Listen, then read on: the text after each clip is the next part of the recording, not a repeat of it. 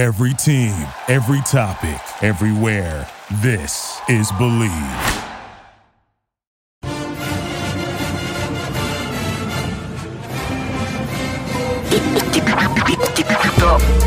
Welcome to the Believe in Pitt Football Podcast. I am one of your hosts, Doran Dickerson, alongside former All Big East quarterback Bill Stahl and Jerry DePaula of the Tribune Review.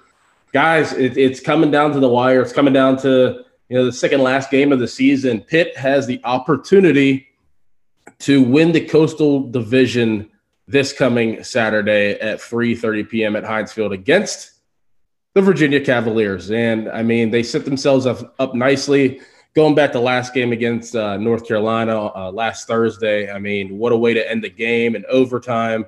It started pouring down, raining, and then Kenny Pickett finds Lucas Kroll for the go-ahead touchdown, and then they seal the deal on defense and stop North Carolina. So Pitt has set themselves up nicely. They're 8-2, and now they're going to look to finish it out. They have Virginia coming up this week, and then to end the season they have Syracuse up at the Carrier Dome. So Pitt really controls their own destiny, really like they have been all year. All year they've been controlling their own destiny. I know they had 2 losses. One bad loss against Western Michigan and then another loss to Miami. But, they're still right in the thick of things.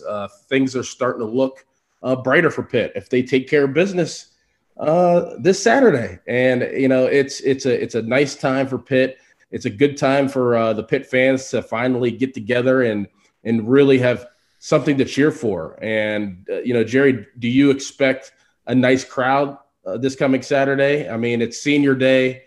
And also, is Kenny Pickett the only – well, maybe Lucas Kroll. Is Kenny Pickett one of the only seniors ever to have 2 senior days? Didn't he have a senior day last year too? Yeah, a lot of them did. I mean, there was a lot of seniors that were going to have two. I think Trey Tippins is going to have his 3rd senior day. Yeah. He's been there 7 years. Yeah, it's going to be a different season. About 21 guys will be out there, I think. And some of them could come back next year. I mean, a lot of them, since that pre-COVID year, they could still come back and play. Some of them could still come back and play, next 2022 season. But, you made a good point about how Pitt has an opportunity to clinch the championship this week. But you know what? It could fall away real quickly with a loss. Because if they lose, Virginia's only a game back. Virginia would have the tiebreaker over Pitt. And then Pitt would have to beat Syracuse while hoping Virginia loses to Virginia Tech, who just fired their coach the other day. So, Pitt needs to win this game because they don't want to be put in a position of depending on somebody else to beat another team. They want to take care of business on their own, knock them down, put their cleats on their throats and come away with a victory in the championship. This season is, Kenny Pickett has played too well. The season has gone too well for Pitt to end up in second place in the ACC Coastal. They're probably the best team, second best or the best team in the entire ACC this year. They've already beaten Clemson. I think they're better than Wake Forest. I've seen them on TV a few times. So I believe it would be a real shame if they got things slip away on Saturday at Heinz Field. The biggest question here, guys, is Brennan Armstrong going to play? I'm not sure right now if he's going to play. He has a rib injury that he's dealing with. Bill, I mean, dealing with injuries like that at the quarterback position, how tough is it to come back? And I know there's a lot on the line. So what's your mindset if you're Brennan Armstrong and you're feeling 50-50? How hard is it to come back and to give your 100% or at least somewhat of 100% in a game that's coming Saturday due to his injury?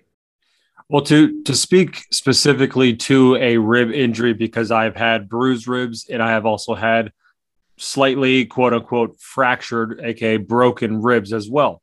So, and there is a huge difference. And in my opinion, with him not playing at all, with, last week not playing at all, and with them still literally being in contention of a Coastal, run, literally, because if they do come out with a Pitt win, and if they win out, they could win the Coastal. So they're literally hoping that they win out. But so I'm trying to read between the lines here, and I think he might have broken ribs because I've played with bruised ribs. Doran, I guarantee you've played with bruised ribs before. I guarantee we know a lot of people who have. I don't know very few people at the quarterback position having slightly bruised ribs, you can't sneeze, you can't laugh, you can't fart, you can't do anything without being in friggin' pain, and let alone, but there's ways around the bruised type of aspect. So my point is, I'm reading between the lines. I'm seeing what's on the line for Virginia. I'm thinking Armstrong has broken ribs, and I don't know if we're going to be able to see him this week. And that's literally would be the only chance, in my opinion, that they would have a shooter's chance against Pitt, because it would have to be a shootout in that aspect, for Virginia to win. And guys, the line is at 14.5 right now, Pitt favored in this game. And, it hasn't moved. I figured if they knew an inkling if Brennan Armstrong was going to play, the line would move down a little bit, but it's really stayed the same. And BetOnline remains your number one spot for all basketball and football action this season. Head to the new updated desktop or mobile website to sign up today and receive your 50% welcome bonus on your first deposit. Just use promo code BELIEVE50, BLEAV50 to receive your bonus. BetOnline is the fastest and easiest way to bet all your favorite sports. BetOnline is where the game starts. And Jerry, Brennan Armstrong, 3,557 yards passing on the season, has 27 touchdowns, 8 interceptions, has had a very, very exceptional season this year. But we may see Jay Woolfolk, the guy who played last week against Notre Dame. So if you're Pitt, you're definitely preparing for both guys, right? Or is it just preparing for one guy and playing within your defense? Well, I think the second thing you said, Doran, I think Pat Narduzzi, at his news conference on Monday, made a very authoritative statement when he said that Brennan Armstrong is going to play. And I almost asked him, I almost put my hand up and said, are you sure about that? Do you have any inside information that he's going to play? Or are you just assuming he's going to play? He made the point, Narduzzi did, that who cares about Notre Dame? They're saving Armstrong for the ACC game with the championship on the line. So I don't know if Narduzzi has any inside information or not. He probably doesn't. But if he couldn't play against Notre Dame a week later, it's hard to believe he's going to play against Pitt because that Notre Dame game is big too. And the Pitt was preparing for Armstrong. He made the point. We're preparing for Armstrong. And if the freshman plays and Woolfolk, okay, we'll be able to handle it. And they'll put a lot of pressure on him too. And Pitt's already knocked a few quarterbacks out of the games this year. I think it might have been 3 or 4 of them so far. And one big hit on those ribs is going to knock that kid out of the game again. And I really can't see whether Armstrong plays or not, how Pitt's going to lose this game. Bill, you wanted to elaborate off of that? Yeah, I'm calling BS on this Narduzzi. Nobody's going to just say, hey, you know what? I'm just going to lay back on this one and just say, hey, Notre Dame, throwing my backup out there and just lay an egg. Come on. It's freaking Notre Dame. He said, who cares about Notre Dame? That was his quote. Who cares about Notre Dame? Virginia and their AD and their administration and everyone would have loved to have took a big old crap on Notre Dame. And if Armstrong would have been able to damn well he would have been the one to do it. So, Narduzzi's just saying whatever the hell he got to say. But come on. It's Notre Dame. Everybody circles that freaking game on their schedule and makes damn sure. Hell, I was one of them. I had a concussion the week before a Notre Dame game, and I was extremely pissed off that I couldn't play, but I literally could not play. I think they're preparing for Armstrong, and if the other kid plays, they'll be able to adjust really easily because he's only a freshman. Yeah, I agree. I think you prepare for the worst, and then you get the best situation for you, and that's probably to get the freshman quarterback in there, and you end up beating them 35-10 maybe. Jerry, whenever you're at the games, I know obviously you pay attention attentively. You probably mark down almost every play and follow every series. Is there anything that stuck out to you that impressed you from Pitt against North Carolina? They obviously squeaked out the game. They got the win, the most important thing. But is there anything on offense, defense, or special teams that impressed you to make you feel better about this coming Saturday against Virginia? Yeah, a couple of things. I think, one of the things that impressed me about special teams is Jordan Addison returning punts. Andre Powell, the special teams coach, made a point this week by saying they averaged 5 yards per punt return before the Duke game, which was Addison's first game as a punt returner. Addison's averaged 15 yards a return in his past 2 games. And plus he had 2 22 and 25-yard returns to set up touchdowns against North Carolina. So that really stuck out to me. But, probably the biggest thing that stuck out was Pickett being able to gun that ball into Lucas Kroll with the rain falling down so hard in the overtime period. I mean, I could barely see in front of my face the rain was coming down. It got so hard. How could those guys see down on the field? And Kroll, who's had some drops this year, corralled that ball and got into the end zone for the touchdown. That was a great play. It wasn't Pickett's best game. He threw an interception. He has 4 in a season now. But he made the throws when he had to, and he's doing it without a lot of injured guys. I mean, Barden didn't play. Taser Mack didn't play. 2 good wide receivers. 2 offensive linemen. Gabe Boyd didn't start, and Jake Cradle, the right guard, got hurt on the second snap, and he didn't play for the rest of the game. So they're out there with 2 backup offensive linemen, 40% of your offensive line, and they still were able to throw for over 400 yards, 300 and some yards. So, that impressed me a lot that Pat Narduzzi has this program at a point now where there's enough depth that they can survive a couple injuries, which you probably couldn't have said that 2 or 3 or 4 years ago. Yeah, Jerry, I am dead on with what you're saying as far as the depth is obviously going to be the key. I mean, for reasons you've already expressed. I mean, all the skill players that were out, and then obviously the offensive line, and they were still able to put up numbers and still be aggressive and still compete. But I have the answer. I have the answer to why Kenny was able to still sling it the way he did in that friggin' monsoon and overtime. I figured it out, guys. I watched a little interview of Kenny, and he spilled the beans. He has a different brand or different set of gloves with I'm not sure if it's a different type of leather or what have you, but they're like a weather type of glove that gives him, better grip during the, rain.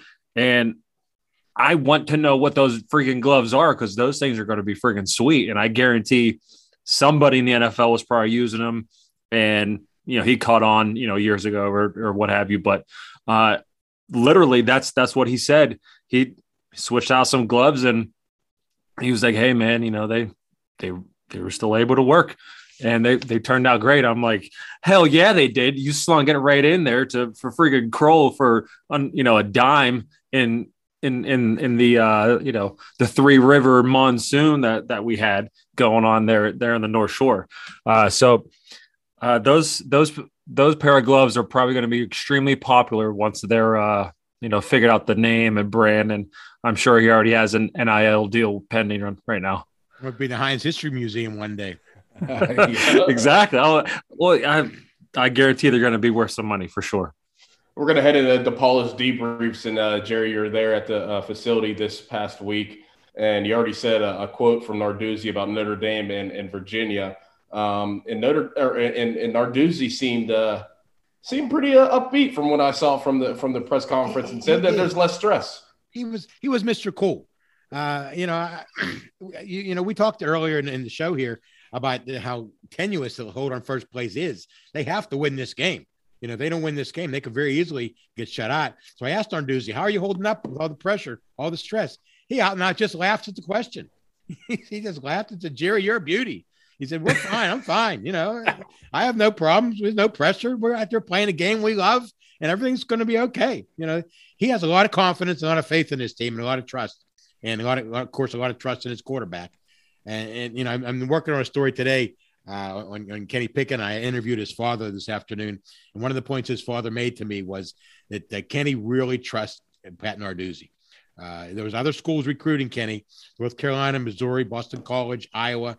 But Narduzzi was the only head coach that actually came to the house. The only head coach that really kept in touch with Pickett through the whole process. And Pickett wasn't a highly recruited kid, There were some schools after him, obviously, but he had a growth spurt when he was about 16, his junior year. So he sort of slipped through the cracks in some schools. North Carolina came after him really hard, late, right up until signing day in February. But Narduzzi stayed on him. And, one of the things Narduzzi told us a couple of weeks ago, we were asking him about the recruitment of Kenny Pickett. He said his wife sealed the deal. Narduzzi and his wife were on their way to a National Football Foundation banquet in New York City. They were recruiting Kenny, and they stopped at his house in New Jersey to do the home visit. And his wife came along and, struck up a friendship and conversation and a relationship with the mother and the father. And Narduzzi even said, of course, he was probably half kidding, but he even said, my wife did a lot more to recruit Kenny Pickett than I did. So there you go. I mean, and I talked to his father tonight, and he mentioned the close relationship he has, with his coach. And that's very important, when you get to games like this, when everything's on the line and there's a lot of prep that goes on, you better be on the same page with your coach or you're in big trouble. And I think that's one of the things Kenny Pickett, Pat Narduzzi, and Mark Whipple, who by the way is up for the Broyles Award, is the top assistant coach in the nation. One of the things they have going is their close relationship with their star quarterback. That is a great point, Jerry. In order to be a good football team, obviously, as a player, you have to trust your coaches and to put you in the right positions, and you have to be on the same page as your individual coach or your coordinator. But, going back to like my senior and Bill's senior year, our relationship was they treated us like young men. Like I would talk to Brian Angelica, my tight ends coach, and go over certain plays with him and say what could work, what couldn't work. And then I would go into Frank Signetti's office and he'd be like, well, do you like this play or do you not like this play? Should we run this against this defense or should we run this, maybe next week? They asked for our input a lot. And I think that's why that we were that good, is because the coaches had a lot of faith in us as seniors. I know Bill spent every single day with Frank Signetti, our offensive coordinator and our quarterback coach, but he would even pull in guys like myself, Nate Byam, Dion Lewis, and ask us our opinion on what we should do for that upcoming game. And having that type of communication and not making it like adult and kid, I think is huge. You have to have that communication and that feel for your player, because your player is going to be the one out there making the plays and controlling the team. I think that's a great point. And Bill, you can echo off of that. I mean, you being with Frank Signetti every day and knowing Kenny's with Mark Whipple every day and them going over certain scenarios and certain situations in games and what works and what doesn't work. I mean, having that type of reciprocation and that type of relationship with your coach, I think just is huge at that level.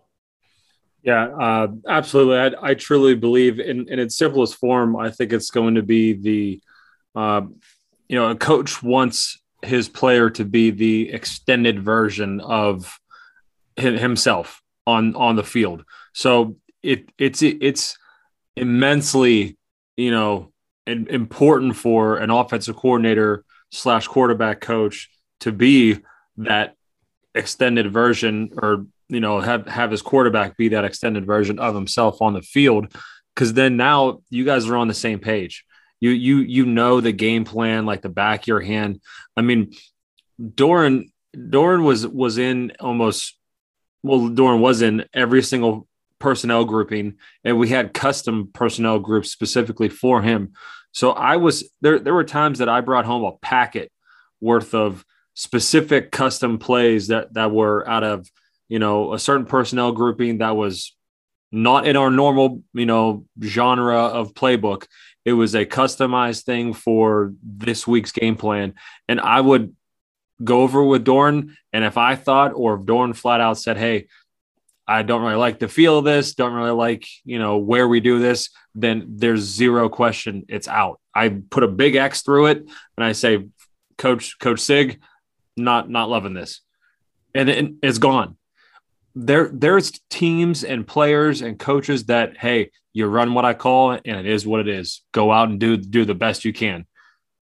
Well, there's not that in sync, type of fluent, like, hey, I trust you, I got you, because now I got to think, is this a good play? Did I rep this? Did I like the way this was in practice? Or I know the game plan in and out, just like my coach, because I was right there next to him doing it, knowing what plays we love and what we like and what was true Pitt football during this time or during, this yardage on the field. I already know what we're calling. It's just a matter of how we're doing it at that time. Because I guarantee Pitt's still running the same concepts, the same type of, literally the same plays, but they're just finding different ways and different areas on the field to do the same thing, just so it obviously doesn't look the same or have the same appearance that they're running literally the exact same play. But I mean, you can't put the importance enough on the relationship that Kenny has with, number one, his head coach, because that's ultimately who speaks on the team's behalf, on every single player's behalf, and also who answers to everybody, literally. And then also you put, a quarterback at that caliber with the same coordinator who was at his caliber for three years and plus. I mean, you're down to have some good things happen. And then, I mean, obviously the writing's on the wall right now. Yeah, I think that the relationship that Pickett has with Mark Whipple is important. He runs over to the sideline almost every snap to get the call, and he can almost read his lips. I mean, he knows what's on his mind so much. He almost knows what play to call anyway. And, Whipple will just give him a little tip or two. Watch out for this, watch out for that. And that's something you don't see that. I think it's the only offensive coordinator in the country that does that. And it seemed to be working for Pitt this year. Well, think of how long our play calls were. I mean, they weren't, one sentence, meaning like 5 words or 6 words. So like we literally physically did not have the time to run to the sidelines and spit out, one play that's 10 words. And then we have the ability to check it or kill it or flip it to another play and call out that exact play. We didn't have time for that. So literally us knowing those types of plays, Kenny has to be on the same exact play, because I guarantee he's not spitting out an entire play to Kenny. You know what I mean? Kenny's able to call out the formation and protection real quick, like, easy. But I guarantee he's getting, the half end of the play, maybe, a route concept or, a few little tags, Y this or X that or, H this, but I guarantee, to your point, Jerry, you're 100% correct. I guarantee they're on such a, in sync with the playbook that he just spits out a few words and Kenny's like, oh, yep, got it. Don't even finish the play. Got it. And he's already running back to the huddle. And we see that, to your point, almost every snap. Pickett comes back to the facility every Wednesday night, and you guys probably did the same thing after class or whatever, and they watch video together. Whipple and Lucas Kroll's in there, and the running backs are in there, and they're watching video after the fact, after practice, after all the meetings are over. They come back, and every school and every football team in the country does the same thing. It's not unique to Pitt, but that's the only way you can succeed. Sometimes these schools, these teams are so equal that you have to find an edge somehow, and that's one of the edges that they're finding at Pitt so far this year. Well, that edge has to come with, Kenny Pickett and Lucas Kroll, just naming 2 guys of being 5th and 6th year seniors and being around football for so long. So you're able to run certain plays and you're able to extend plays with the verbiage. And make those checks at the line and put the play in Kenny's hand. Like Bill said, I'm sure it's just like a quick play that Whipple gives to him on the sidelines when he runs back and forth. But then Kenny has the ability to go to the line and say, all right, well, I know that he gave me this play, but off of this play is this play. The difference between that and like what we did is Cignetti would give Bill a whole entire play and probably another play, and we all would have to be on the same page of knowing, like, all right, if we get this look, it's not going to be the first play, it's going to be the second play, and Bill's going to check out of it and re-mic and do this and do that, and then that means that I'm going to be open or Jonathan Baldwin's going to be open, or we have a certain shade when Dion's going to run the ball. So, like, in order to be on that level of thinking, and we're going to transition right into 40 and 5 with Bill Stahl, in the order to be on that level of thinking, you have to have that camaraderie as an offense specifically. Defense, you get your plays in and it's more reaction, it's more instincts. And, on offense, you have to be on the same page with the protections. You have to be on the same page with the routes because, sometimes Bill will call a route for me, but then if I got a certain coverage, the route would be a post and then I have to turn it into a corner, or I turn it and just stop and turn around. And if I wasn't on the same page, then that's an interception. And that's what people don't understand when they're watching football. They're always like, oh, well, the quarterback should have threw it this way, or this, and that. It's like, no, maybe the receiver or the tight end didn't run the right route that he's supposed to because the coverage shifted. And now with 45 with Bill Stahl, Bill, like, how hard is that? Like, say, like, you're Kenny and even yourself back in the day, like, how hard is that remembering all that verbiage, but not also remembering the verbiage, getting into the huddle, saying it, and then knowing that there's a kill on that play, and then saying the kill play, which is the opposite play, and then getting to the line and seeing a front and having to read everything, and then make the hike and make sure that it's the right play. That really sounds complicated, right? And make sure, Bill. Right now. Bill, you're following me right now, but getting to the line and making sure that you didn't kill it. Maybe you're supposed to, but you're like, all right, well, I have this shade, I have this front, I'm not going to kill it, and then that turns into a successful play. Like, people need to know that in-depth quarterback cerebral, avenue and vision. Yeah. Have. Like, how hard is that to really decipher throughout 30 seconds? So there's a such thing that a lot of athletes rely on, and it's the physical repetition. It's just muscle memory kicks in type of thing.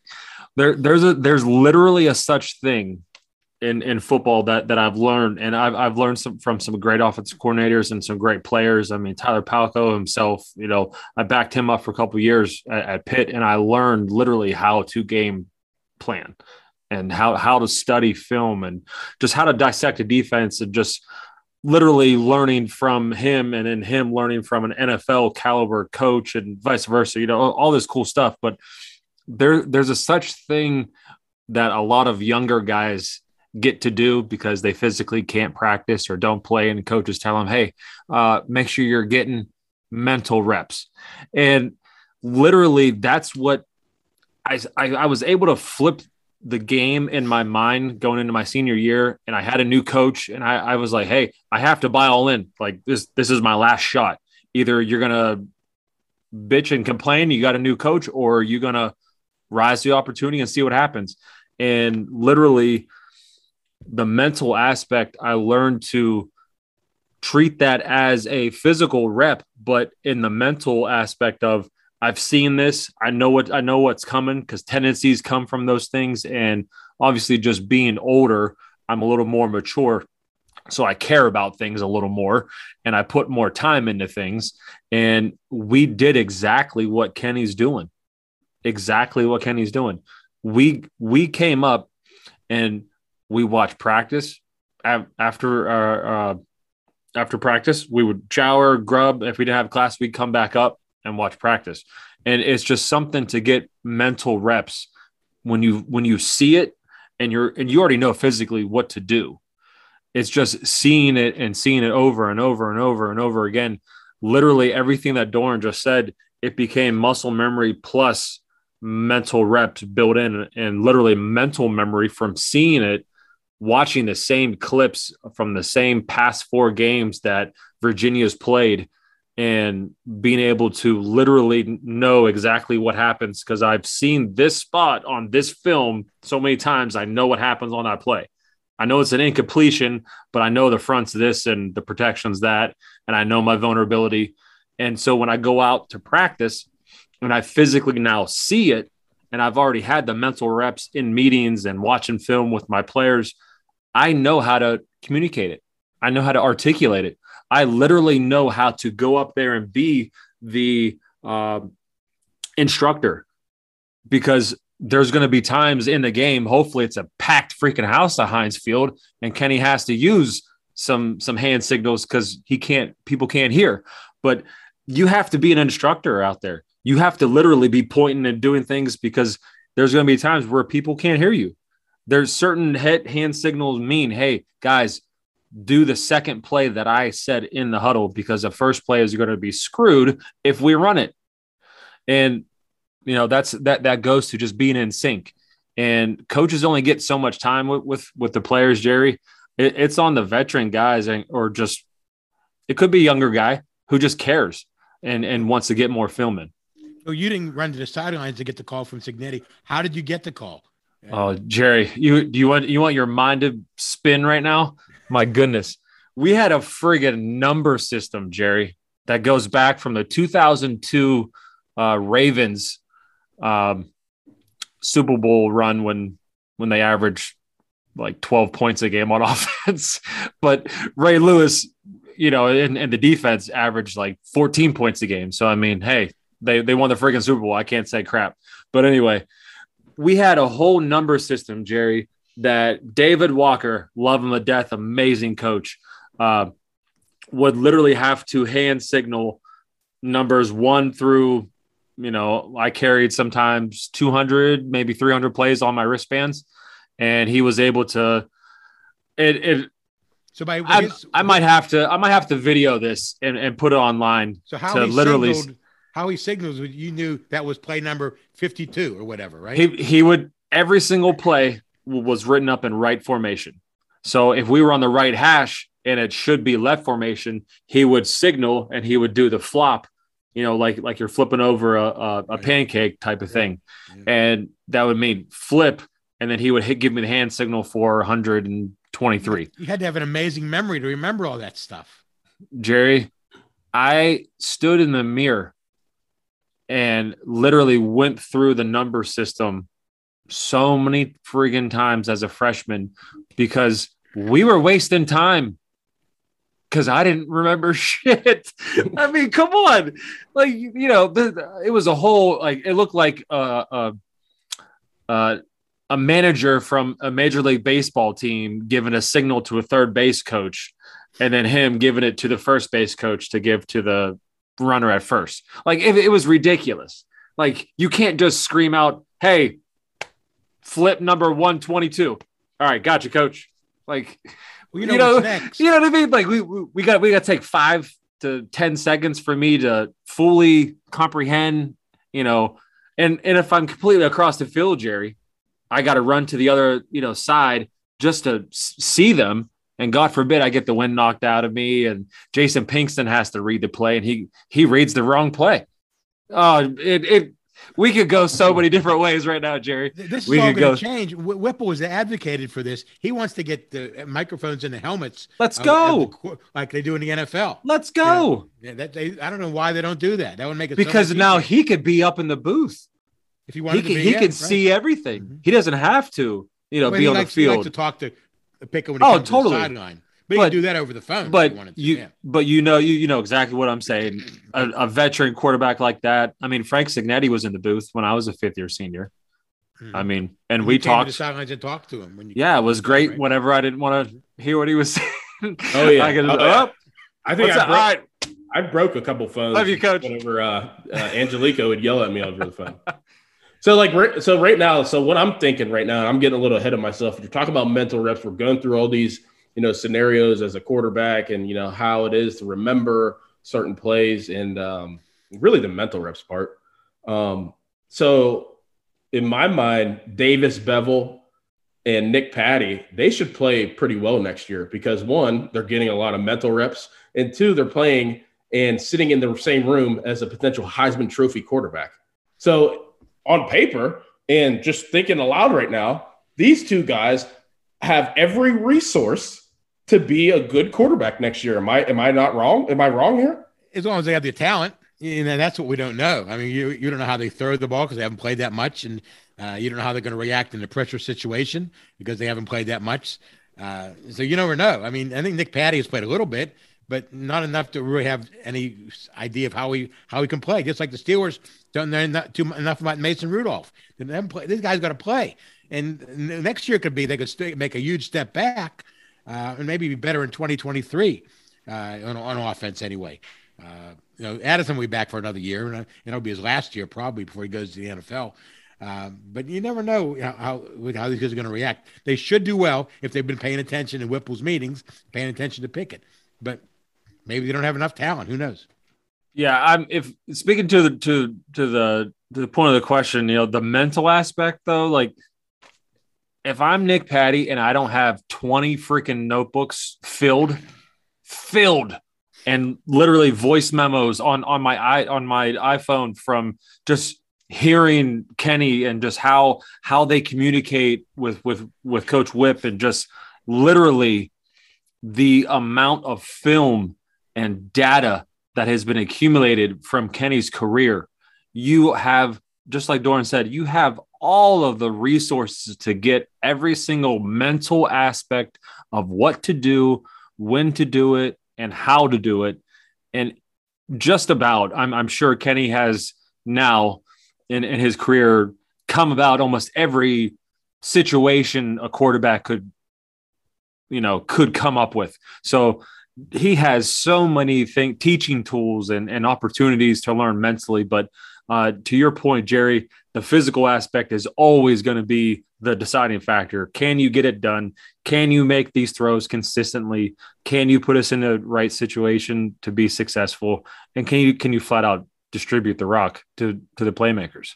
That's always obviously going to be the deciding factor. But my goodness, I mean, he has the whole encyclopedia of a Heisman hopeful, first round type pick quarterback to get all the answers to all the questions. He should have a good leg up on having a decent season next year. So you never know. Subtitles, you got it right on the head, Jerry. You got it. Jerry, Jordan Addison, semifinalist of the Biletnikoff. And, obviously Pitt has had their fair share of Biletnikoff winners and guys that have played very, very well at the wide receiver position in the past. I mean, Jordan Addison just putting together a just fantastic season. And like you said, he's going to be back next year. So, I mean, just very impressive. And, hopefully he does get that award, right? Well, I think he has a good shot. Jahan Dotson's having a good year up at Penn State. That kid is very acrobatic, and there's a lot of good receivers around the nation. Jordan Addison is as good as any of them. And he has such an even temperament. He doesn't get too upset over things. He was saying today that he says, all I got to do is make the plays I'm supposed to make, and then the plays I'm not supposed to make, I should make them too. So he has the right attitude, and he's going to be a great pro, I believe. He's not a real big kid, but he can really run, and he has the moves. He has a good chance to win that award. And the other thing that the offense is in sync now. The running game is just a little bit off right now, and I'm a little concerned about that. I mean, Izzy Abanikanda seems to get to one point, it doesn't seem to get over the hump. Vincent Davis had a touchdown the other night, but doesn't get over the hump. Rodney Hammond's a freshman. You can't depend on a freshman for 14 games a season.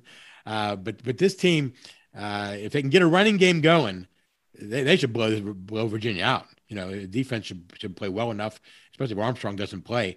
And then after that, the sky's the limit, and we'll see how far they can take this thing.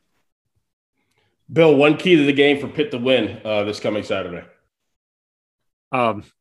Early, aggressive, jump on them, pedal to the metal, tempo from obviously pending wherever they get the ball and the kick return, if they get the ball first or, and all that stuff. But I'm looking, to Pitt come out with tempo, no huddle, down the field early, often. Kenny, get the hell out of the game. Fourth quarter, I look, second half to establish and literally work on the running game.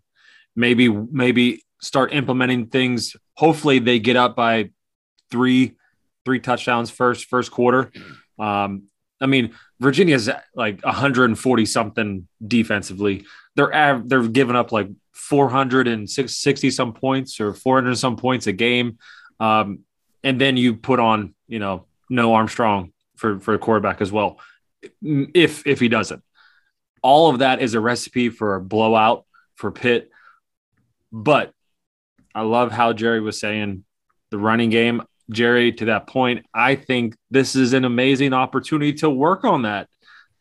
If we come out with being aggressive, tempo, and jump on them early, I think that's going to give us even more of an opportunity to actually get some, I'm talking 20, maybe 30 runs to actually, hey, are we going to be able to run the ball if we need to run the ball, going into potentially an ACC championship game and a bowl game and, all that good stuff.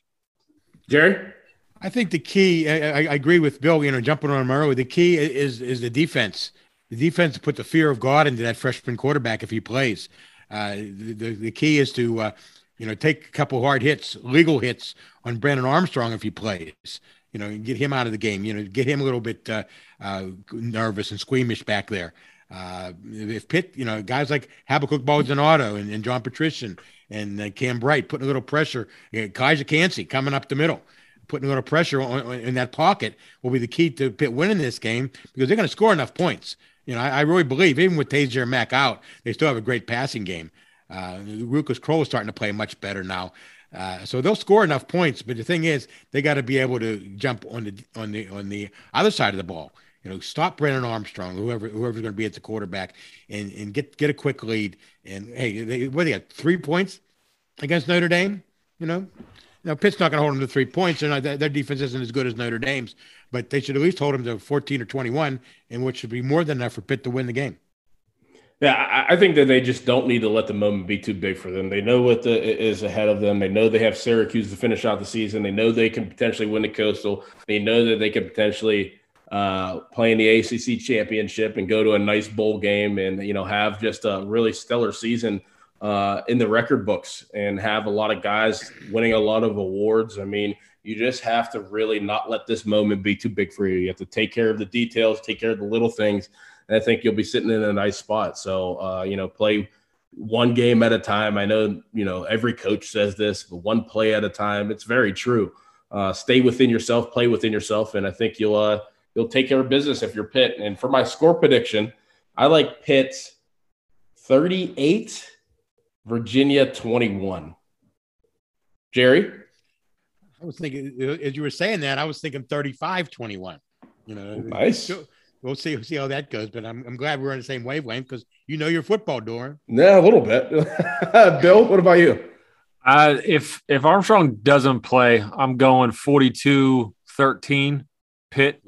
If he does, they'll get another touchdown or two, but 42, 24 type of thing. That Virginia defense isn't very good. They should be able to. Yeah, I agree for sure. All right, that's it for us. Pitt takes on Virginia, senior day, 3:30, Heinz Field, with an opportunity to win the Coastal Division and head to the ACC Championship. For myself, Bill Stahl, Jerry DePaula, that's it for the Believe in Pitt Football podcast presented by BetOnline. We'll see you next time.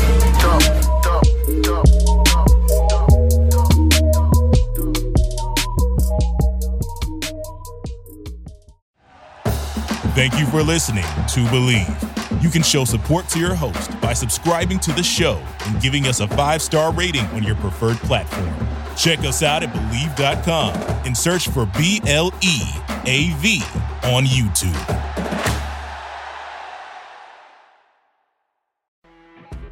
When you're listening to a true crime story that has an unbelievable plot twist that makes you stop in your tracks?